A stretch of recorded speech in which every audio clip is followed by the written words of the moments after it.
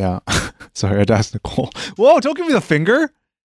Nicole just gave me the finger because I asked for a glass of water. Yeah, you entitled podcaster sitting on your sofa.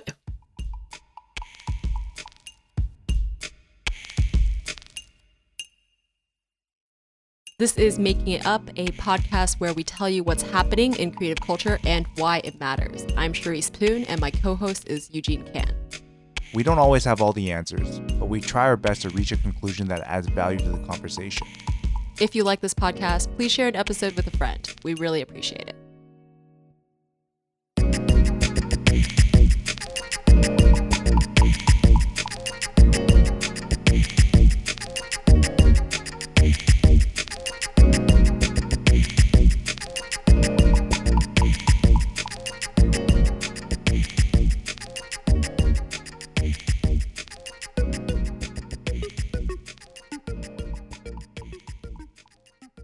Are you planning on wearing that face mask throughout the entire recording? Can never be too safe, Charisse.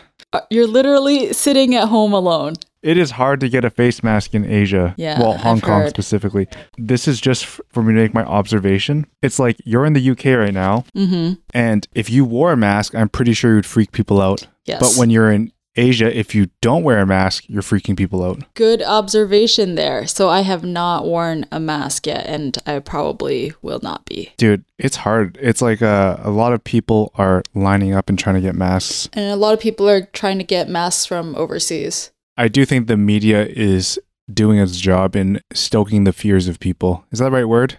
Yes. Like stoking a fire?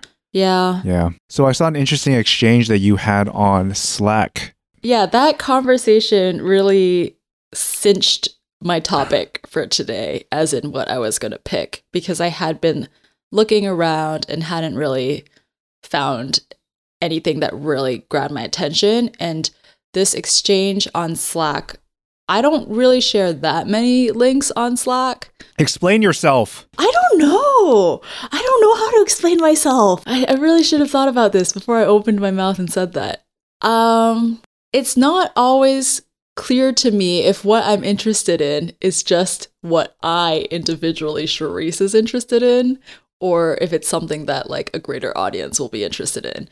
But I thought this was pretty like on the money. But to that point, like I think that's the whole reason why we as Making It exist is that we create or hopefully create context and give people a reason why something being shared has some sort of greater impact. That's a good segue to what I'm going to say, which is that, okay. So this item of news that led to this exchange on Slack is about Spotify buying The Ringer, which on the surface sounds like not super exciting merger and acquisition news. Okay, it's like a business bit. But my own personal interest in this is always about media consolidation. And that was kind of what I said in the Slack exchange. So I guess I could just read what I wrote. So Spotify buys The Ringer. I shared this link and I wrote, I have mixed feelings. I like The Ringer a whole lot and trust that Bill Simmons, who is the creator, the founder of The Ringer, cares about what his company produces and the well-being of the people he employs. So if he's on board for this, then that's good. The whole staff is going over and the website will stay up. So that seems good too. The bad feeling I have is this general unease regarding the further consolidation of media. And then a Megan member responded to me and said that they would be interested to hear an elaboration on why I feel uneasy towards consolidation of media. Granted, if the identity they purchase retain creative freedom. This was a good challenge to me because I am hesitant to declare that all media mergers and acquisitions are bad news. I don't want to say if it's a merger, then it's bad, and therefore Spotify buying The Ringer has to be a bad thing. But I do feel like a movement throughout the industry where media companies become just a few very big companies is not good for us, the consumers. And it's not good for like an industry landscape that encourages creativity. And my rationale for this, and I'm not the only person who has said this, by the way, this is not an original thought really, is that the fewer media entities there are, the less competition there is. And there's less diversity of thought. Even as much as a like top-down authorities might say you have creative freedom, ultimately the stakeholders of the company are different. And it's been clumped together. So now all of these small media entities share like a stakeholder. And that will somehow influence like the output that they make. And in terms of like discouraging creativity in the field, it's because if there are so many very large companies, the very new small companies have a harder chance. Like you need to have these kind of like mid-weight size companies to like balance out the field. I did listen to one recent podcast with Josh Topolsky, and he talked about why the outline needs a bigger entity to support it, because on its own, it just cannot achieve what it wants to achieve. I kind of jumped into this with the Makin Slack exchange, but I feel like I should give a little bit more background on the Spotify Ringer acquisition, if that's okay. Yep. Okay, so a couple of facts. Last year, Spotify bought Gimlet Media, which is a podcast network with shows like Reply All and Startup. They also bought which we use to make Making It Up, which our good friend Anna works at. They also, later in 2019, bought Parcast, a network specializing in true crime and horror, and they also make Spotify Originals podcasts. So I'm just saying all of this to demonstrate that Spotify is really serious about podcasting and making this bet on podcasting being a part of their business and that how they will become profitable. So just this week, like 2 days ago, they announced that they're acquiring The Ringer, which, if people don't know, is a media company known for a culture website and a network of 36 podcasts. The most famous one is the Bill Simmons podcast. And Bill Simmons himself is like this very enigmatic, well-known media personality. Yeah, very well known in the world of sports. And extended, I would say. Well, yes, more in sports, but it does go beyond that to culture. And so Simmons tweeted regarding this news, "This morning we announced that Spotify is acquiring The Ringer. Couldn't be more excited to work with Daniel Ek and his phenomenal team. More details to come down the road, but Ringer will remain Ringer in every respect. They appreciate what we do and they want us to be us." And he also says, "We couldn't be more excited to unlock Spotify's power of scale and discovery, introduce The Ringer to a new global audience, and build the world's flagship sports audio network." And that quote was from Forbes, so just to give attribution. And then from the Spotify, these are very press releasey. Just going to read them anyway. Spotify CEO Daniel Ek said to Recode, "With The Ringer, we're basically getting the new ESPN. What Simmons has accomplished in just a few short years, it's nothing short of extraordinary." Yeah, they scaled that thing up real well. He's done a great job. Like, I really do think that, like what I said in the Slack, like I think Simmons has done a great job of making high quality content and caring for his staff. And he's also recognized the union that the Ringer staff formed as well. So I think that he's a good boss. And so like the good news that I said that Spotify is hiring Simmons and his whole team is like good news in terms of mergers. Like that's already really great. What is interesting, this is the second thing I want to talk about connected to media consolidation, is that, well, one, this idea of like, is media consolidation a good thing? And is it possible that Spotify Ringer is actually like not this bad item of news? But secondly, I wanted to talk about Spotify's plans down the road because they're not specifically tied to sports.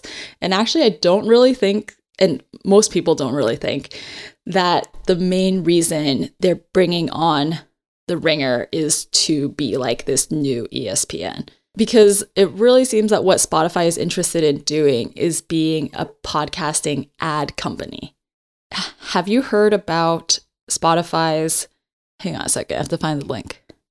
Oh, have you heard about this technology that Spotify created called Spotify Streaming Ad Insertion? Is it the dynamic one where you can basically insert ads and they can be placed relative to interest and they could just be like, hey, here's a slot and I can move it and put it into wherever I need to put it, versus now where it's like primarily it's a host read, blah, blah, blah. Like now it's actually trying to play the role of a banner ad in a way. Yes, very much like a banner ad, like catching up with all of the web. And it's, like you said, a dynamic insertion into podcast streams in real time. And they say that they can target listeners based off of data like the demographic, their geography, their music taste, and probably more than that. So this is both really interesting and also potentially off-putting to some people. So it's interesting to think, Spotify's acquisition plan is not so much about, they've been really good at identifying who to acquire, Gimlet and Anchor and The Ringer. I think those are all good decisions, but really it's about reaching more listeners. So they're not really interested in putting shows behind a paywall and making it exclusive to Spotify. They're interested in just building more and more listeners so that they can do a really good job of selling ads on those shows. And they want to establish themselves as, this is a prediction, they want to establish themselves so much so that they're selling ads on other people's podcasts as well, because they have the technology that makes it actually get results. I think it's a really smart move. I think when I said it could be potentially off-putting, I meant to listeners, but kind of depends how you feel about your data being used to advertise to you. And I feel like we've talked about this before. If I pay for Spotify, then it doesn't matter. What do you mean? Theoretically, like I've reduced ads by having a paid account. They actually play ads. Really? Even if I have a paid Spotify account? I've looked at a couple of articles. Yeah. So all of this info is like from The Verge and TechCrunch and Forbes. But Spotify actually, even if you're a paid subscriber, still plays the ads in their podcasts. So they're actually in the podcast. So they're actually making money twice, technically. Is this where I'm like, oh, good thing I listened to things sped up because... Well, I don't know. I don't know. I don't have like a strong opinion on this. I feel like for this, I'm just sort of talking about this interesting development where podcasts was actually a space where you could kind of feel like your data wasn't being tracked because the technology wasn't there. No one was really paying attention to like what podcasts and music you were listening to. But because of Spotify's like acquisitions and really doubling down on advertising in podcasts, like it's going to become the same as like the social media platforms and banner ads on websites that we're used to.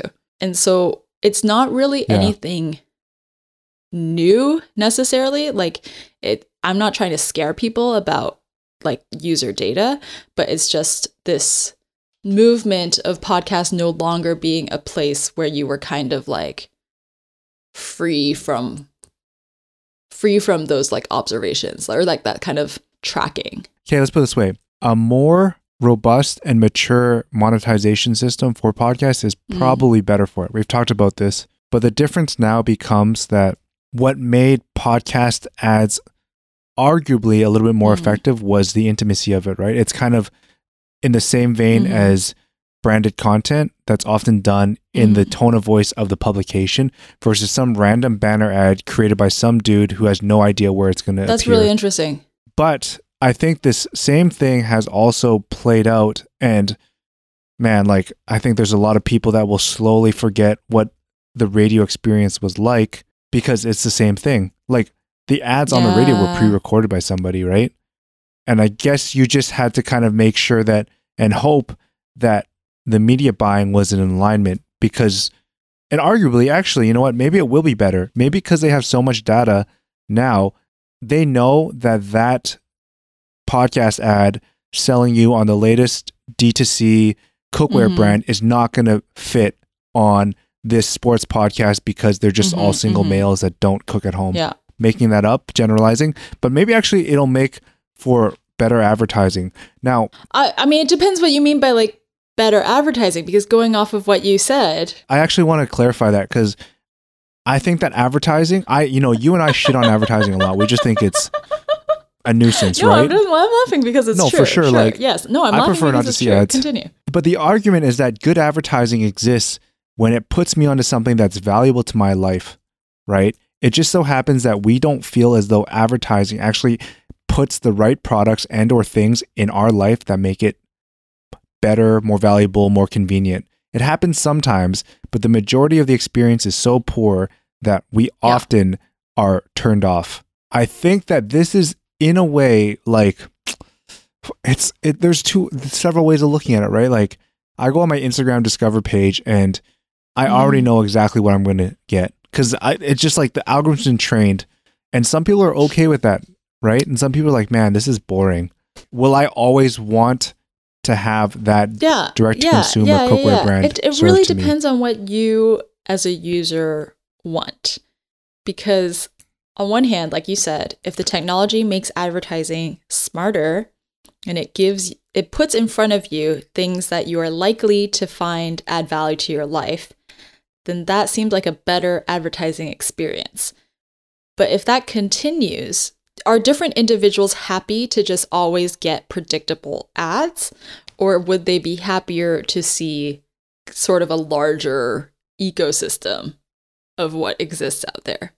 I don't know. I just don't know. Like, is it a good thing that you don't see the same ads as your friends because they're customized to you? Or is it better that you're forced out of that, ad created bubble to see what other people are interested in? We all think that it's bad that's to what have I think. filter bubbles, right? But I'm also trying to think about like other consumers. Like maybe you just don't want to see products that you're not interested in buying. But I just think it's good for you in like an educational way to like know what exists. Yeah. The other thing that I was going to say related to like intimacy of ads is, so I listen to this podcast called No Such Thing as a Fish, which is like a weekly interesting facts podcast. And they do a lot of ads for The Economist, but every ad read they do is different. And they pick like current topics from The Economist to talk about. And I really like that. So I actually don't skip these ads. So I wonder with Spotify's new technology, if they can link it to also back to the podcast creators and say like, this is what you should do for the ad reads, so that at the same time they have that like small scale intimacy feeling while still having the technology, like the data behind it to know what's going to be effective in terms of products.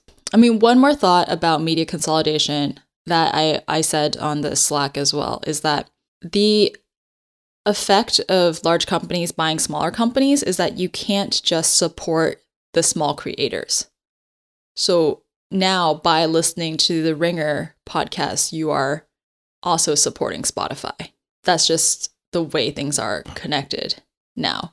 So even if you just like personally what one staff member of the Ringer does, there's no way to really directly show that personal connection to that thing.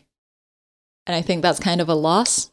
I do wonder if the Ringer could ever have existed on its own without getting acquired. And my answer is generally no, because I think the big picture of what they're trying to achieve, or what they were trying to achieve, and I mean, they'll probably still go on that journey, is that it's far too big for it to be potentially supported by a non-advertising business, I think. Actually, or like, actually, the Ringer was already profitable. Oh, was it? Yes, it was an already profitable company, and they run their own ads. And so they were by all appearances, unless there's something that the public doesn't know, the Ringer was a sustainable money-making business. But to your point about where they want to go, it seems like Bill Simmons has like a bigger vision that requires more money and resources. I mean, that's the same reason what the founders of Gimlet said. They did like a sort of debriefing podcast after they had been acquired, and they kind of said the same thing. It's like, help some of the people that have gotten me here. Let me make sure they get paid out, and hopefully let's build something even better than what we could have done on our own. I mean, I respect Alex Bloomberg and Bill Simmons' vision for what they could do. And clearly both of these people have like large ambition. And they see having money and resources as helping them to reach that ambition, which I get that they need. And obviously this is like a huge, what's the word? Like lever, right? Like it's a jump start. Even if they could eventually get there in 10 years, now maybe they get there in 3. But I mean, you and I, we've both talked about this theme, is that maybe there's no, you can make the decision to not need that.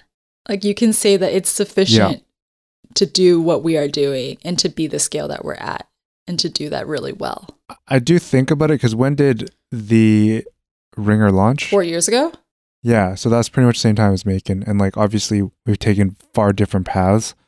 And I was thinking about this because I don't think that the Ringer is the type of business I would personally want to run. I just don't think that it's what necessarily interests me. But then it's also like to achieve what they want to achieve is something that requires just a different level of resources, right? That's clearly the reality of it. And I was thinking about this. I'm like, because this is sort of the part that struck me the most was I really think that when we had launched Macon 4 or 5 years ago, it was like, hey, you know what? It's going to be this and it needs to be this because I need to prove something. But now it's like, oh, actually proving something and the business it needed to be are actually things I don't really care about. And maybe I got broken down and that's sort of the outcome of it. I was thinking about media acquisitions and whatnot. And the one thing that we're fortunate in this day and age is that there are far more tools and a changing cultural landscape to allow creatives to do their thing and not necessarily rely on somebody else. Like they can generally pay their own bills and they have the tools, whether it's Patreon.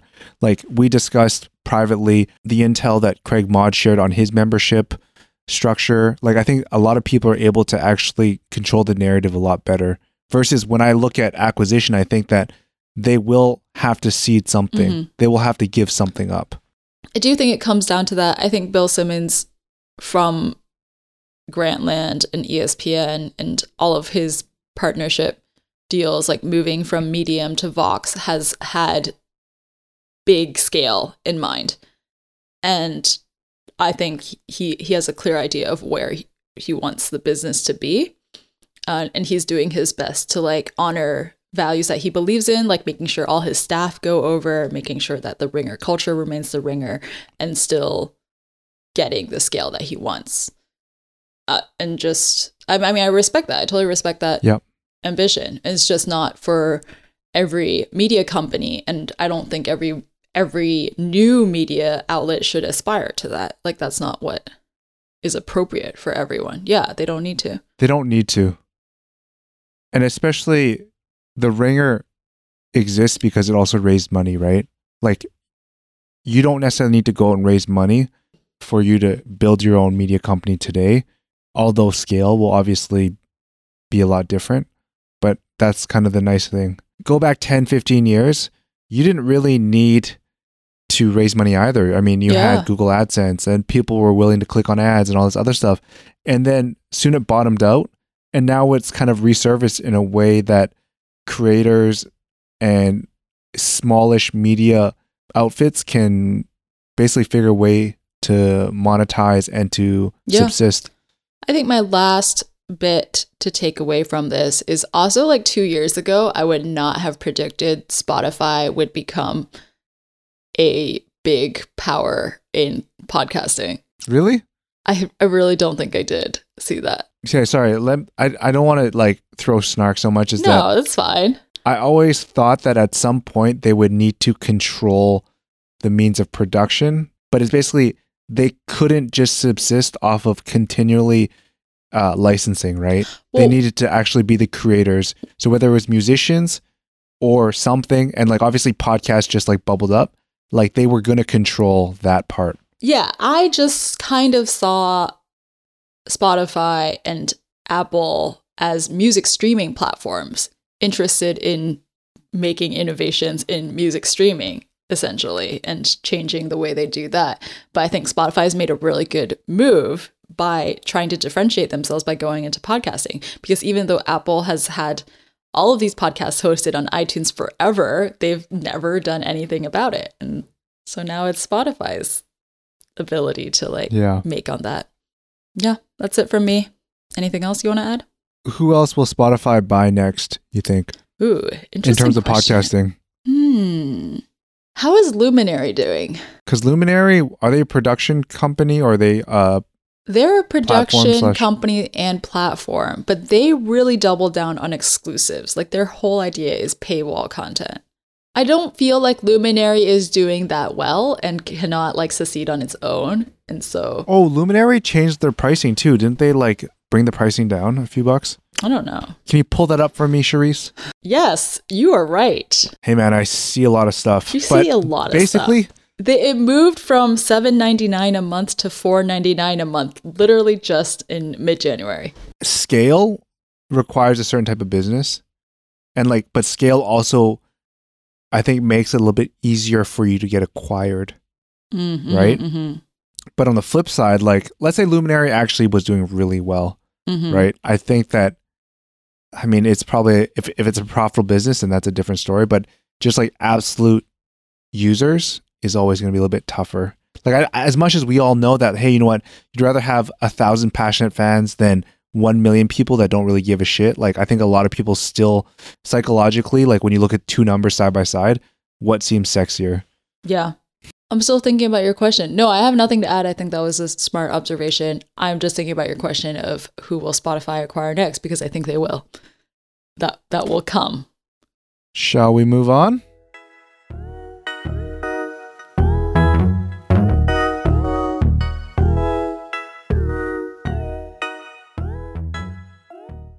My topic this week is, and is this where I just come clean with everybody and tell them I wrote it while we were conversing? I could tell. Because I was so poorly prepared today. I was just so busy. Well, you picked your subject before we started recording, so at least there's that. I mean, I'd read over it and I had a pretty clear point of view. But the subject or the title of the piece is called Heard But Not Seen: Black Music in White Spaces. I think this is something that most people who have visited a quote-unquote trendy restaurant have recognized, that there's often a really strong relationship between hip-hop music and just the overall restaurant vibe. This story by Trey Johnson begins with a trip he took to New Orleans, and he discusses how much Black culture is sort of intertwined with a lot of these cool, hip, trendy restaurants that he visits, right? And I think what kind of drives it home is in the first few paragraphs, he has these few passages. And I know it's long, but I think it really sets the mood better than I could personally. And I'll go into that detail afterwards. Yeah, because this is like a personal essay. It's not news like what we just talked about with Spotify. So go for it. It's Sunday afternoon, and Taupe South, a restaurant serving regional Southern cuisine in the Lower Garden District of New Orleans, is mostly empty. A handful of patrons sit at the bar, and at a smattering of tables, everyone's white. The patrons, the hostess, the bartenders. In the open kitchen, I see the only other Black person there, a brother working over the stove. But I'm hot and hungry, and the restaurant smells like what I've been selfishly looking for. I'm down south, and I want to eat Southern food. My shoulders relax as I skim the menu. Then I hear Q-Tip's familiar voice over the speakers.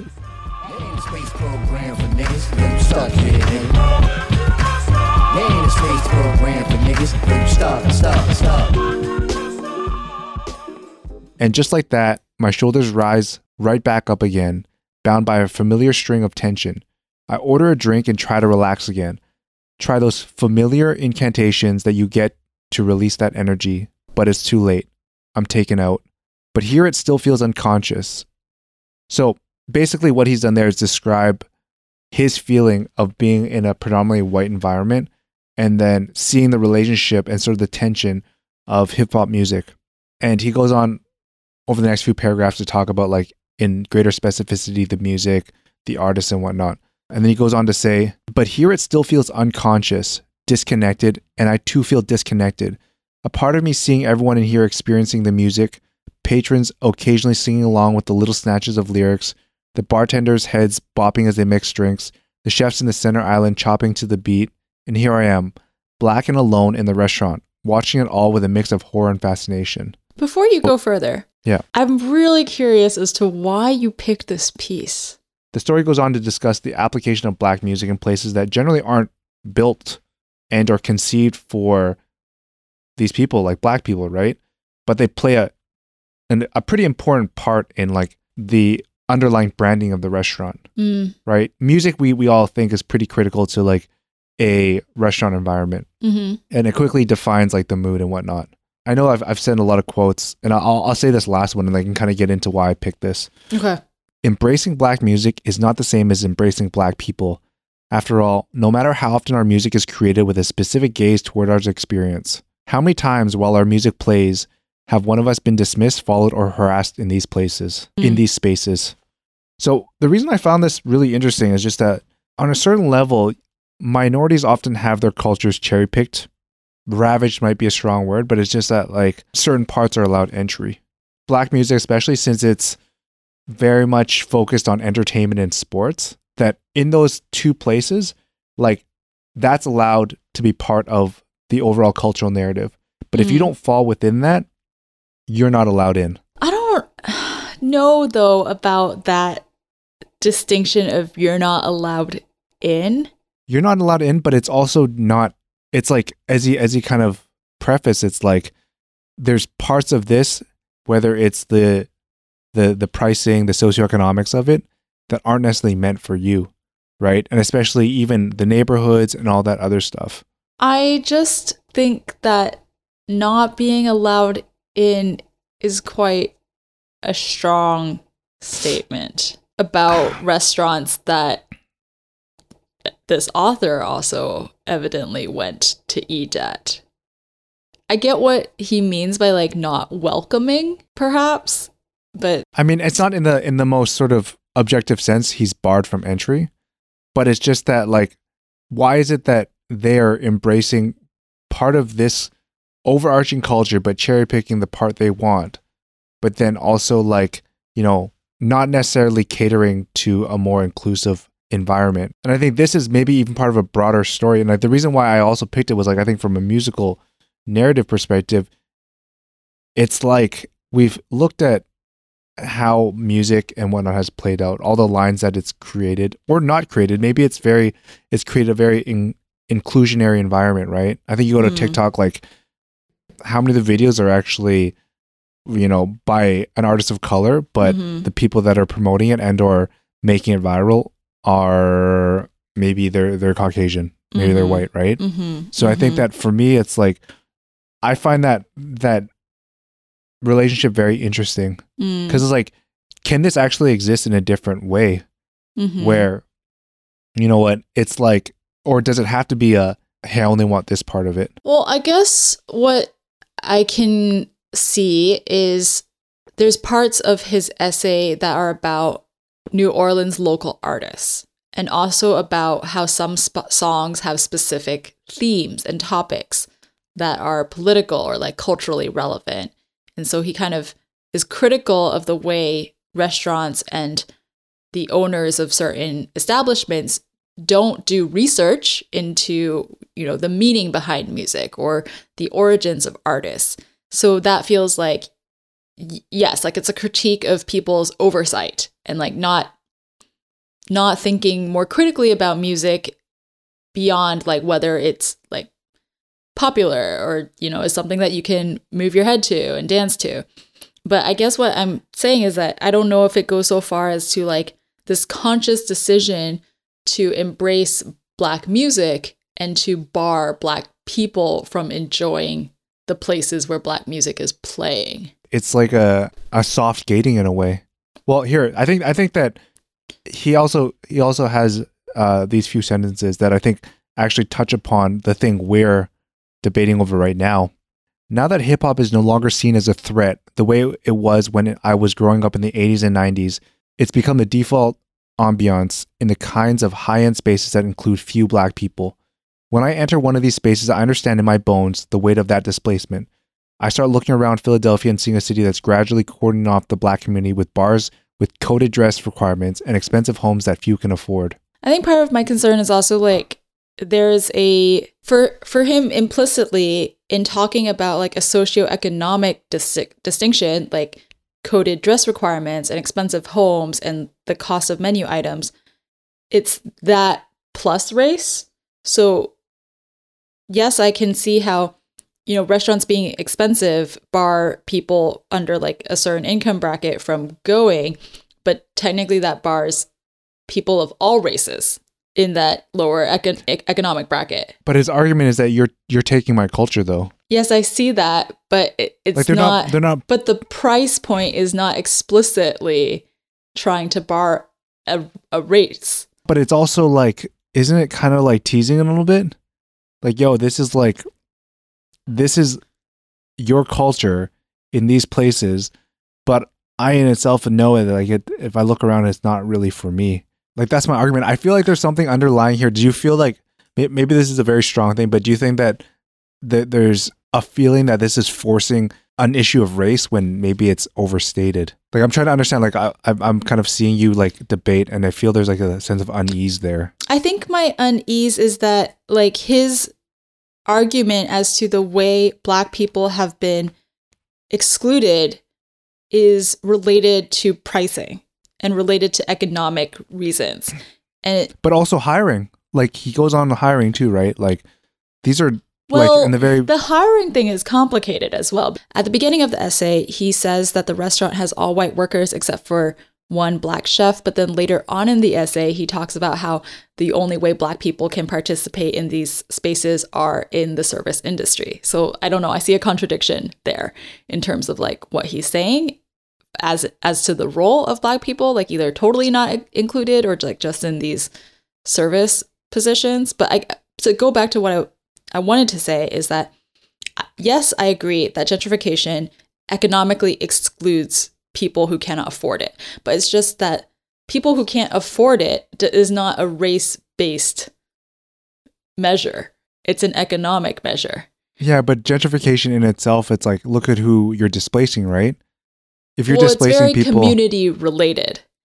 Correct. So I'm not knowledgeable enough about New Orleans and Philadelphia. And even though actually I did recently read a very good book on New Orleans called The Yellow House. And so I can see how with his experience in New Orleans and Philadelphia, in those neighborhoods, then the people who are displaced are lower income Black families. So I can understand that. But I just don't think it's like an application across the board to like trendy restaurants choosing Black music and then excluding Black people. No, I think it's more of, I don't think it's like a deliberate measure so much as this is the reality. And I think that whether it's Philadelphia, whether it's New Orleans, I actually think this is far more prevalent than just those two cities. I think what is interesting for me is that the quote you read about 80s, 90s hip hop being just like this universal ambiance. And it's just the fact. It's more he grew up in the 80s and 90s and hip hop was seen as threatening. Wait, but then he does say that now it is just. But now it's like accepted. Hang on, let me find the quote I'm talking about. Now that hip hop is no longer seen as a threat, the way it was when I was growing up in the 80s and 90s, it's become the default ambience in the kinds of high-end spaces that include few Black people. So he directs this angle towards like these spaces include few Black people. But actually the point that I would personally be more interested in is this fact of hip hop being the default ambience in any space, which is true also in Hong Kong. And I would say probably like a lot of in London as well, and a lot of other places. It's that hip hop has become this sort of like standard background music. Do you agree, disagree with like that? Totally agree. Yes. I totally agree. So that is really interesting to me, not just related to this high-end issue of like whether spaces are too expensive to include lower income bracket people or not, but just the fact that all of our like background soundtrack is hip hop now. And that is an interesting co-opting of culture to me, and one that I can more firmly stand by and say is concerning than I can confidently talk about like whether high-end spaces exclude Black people. Does that make sense? Yeah, I kind of understand what you're saying. Like when I was looking at this piece, I think it was more highlighting an observation than I was trying to like double down on whether or not spaces are deliberately trying to keep these types, like keep black people out, for example, Yeah. or people of minorities out. I just think it's an interesting observation, but It in is general, an interesting it's- observation. yeah, it's kind of like, it's ironic, right? Yeah, That's the way I kind of looked at it. There's a certain is- irony around it. it is strange, and I can imagine that there is some kind of sadness associated to it, where you see something that was very much your culture belonging to your people in this also really like defiant way, like as in this is the way that we, you know, had identity and could express our voices, and now it's just become everyone's, and it's kind of been like stripped of meaning. This reminds me of, on a much looser, less serious scale, is that there was this restaurant that popped up in New York City, and it promoted itself as a cleaner and healthier I version know of which Chinese one. food. Yeah, It and I closed think down. that yeah, did we talk about this before? Don't Maybe not. remember. But anyways, basically it was like Lucy Lee's, I think. something like that. But basically these like a white couple created this restaurant under the pretense of like, hey, you know what? We're going to take something that's seen as unglamorous, Yeah. but then Yeah, make it more accommodating, and it's Yeah. for a certain demographic. And I think that maybe it's a little bit like unclear as to how these sort of racial lines are drawn. And let me get this straight. Like, I think the element of racial friction is both interesting and just like a reality, right? Like, we kind of Mhm. just need to understand how we can actually all coexist, which is why topics like these are difficult. But it makes me think and wonder, like, ultimately, is it overblown? Is it something we need to address? Is it something Yeah. worth thinking about? When I put this forth, I didn't think I was going to come to any clear, definitive conclusion about this, so much as I thought it was Yeah. like interesting to talk about. I don't And- have any conclusion either. I also don't feel qualified really because I'm not of that background. And so even though Yeah. like reading through this personal essay, I was hesitant to say like, yes, you're totally right. I also am hesitant to be like, oh, that's not a valid experience. You got American dirted, basically. What do you mean? You Let's not just bring that back into. I can't have another conversation with you about it. All right, sidebar, American Dirt. Look it up. Look up the controversy. But You can just listen anyways, to our last episode.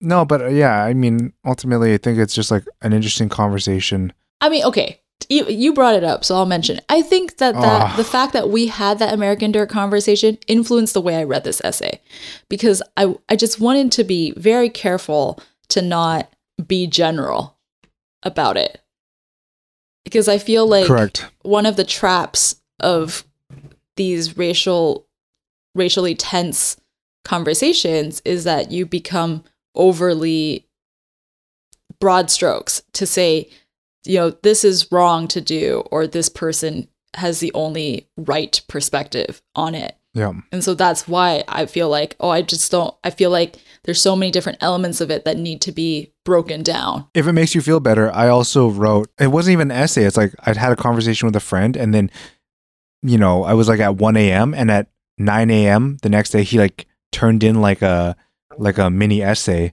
and I kind of American dirted it as well. Is that a new thing we're going to start, where it's like you're almost afraid to be overly critical of something if it's outside of your racial wheelhouse? Yeah. Right. But anyways, this was a topic. I like where, that we have coined this.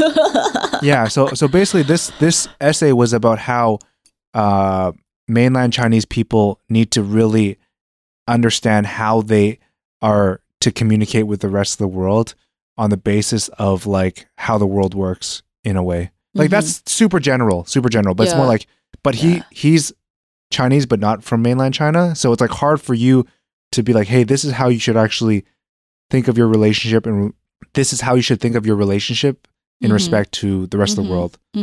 Well, I wonder if maybe the real takeaway here at this point of our conversation is that sometimes you just need to read and listen. Or I don't mean you, Eugene. I just mean like as a person. In general. What is necessary is just reading people's perspectives and listening to what they're telling you about their experience and not trying to create an opinion on that. And I was reading this, I'm reading Trick Mirror by Gia Tolentino right now. And the first essay is about the internet. And one of the effects of the internet is that we've become accustomed to having to express our opinions in order just to have an identity. And it's different from the real world where you can just sit in a room and you still exist. Like you still have a presence there.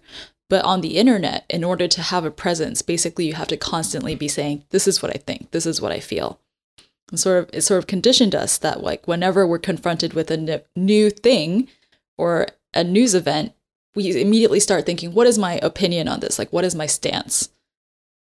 Yeah. And it's like, I like that. I think that's a good conclusion. Because like I said, I wanted to put this because I know that you would maybe have a point of view on it. Obviously, we are not in a position to like overly impose any sort of reaction, I guess, unless I can track it back to something I feel fits in a similar vein. But being Asian/Asian North American, etc. Yeah, I think that's a good way to kind of sum everything up. That was exciting. Was it really? It was. I was totally prepared to get into another brawl this week. Really? Why? I don't know. It's just like I didn't know you hadn't written your notes yet. Oh, okay. I'm going to do that going forward. By the way this podcast gets put together, I write all my notes and my thoughts, and then I read Eugene's subject, and then I read all of his notes. I don't. I know. I feel like that's like Eugene almost doesn't cheating. do this. That's like borderline cheating. I don't know. We never set rules to this podcast. If you at this point in this late stage of making it up production want to keep me from reading your notes, I suppose you can just not write notes, which you did today. And so I was like, I don't know what Eugene's coming with. Like, he could totally have a super strong opinion on this. Anyways, that's a good place to cap things off. Yes. If you're interested in hearing more about Macon, reading and listening to some of our stories focused on the sights and sounds of creative culture, you can visit us at macon.com, MAEKAN. You can also subscribe to us through your favorite podcast app and platforms. If you like this podcast, you can do us a huge favor by reviewing us on iTunes or sharing this podcast with a friend. Also, if you want to get in touch with us, you can email myself at charis@macon.com, CHARIS, or Eugene@macon.com, EUGENE. We love hearing from you. I'm Eugene. I'm Charis. And this is Making It Up.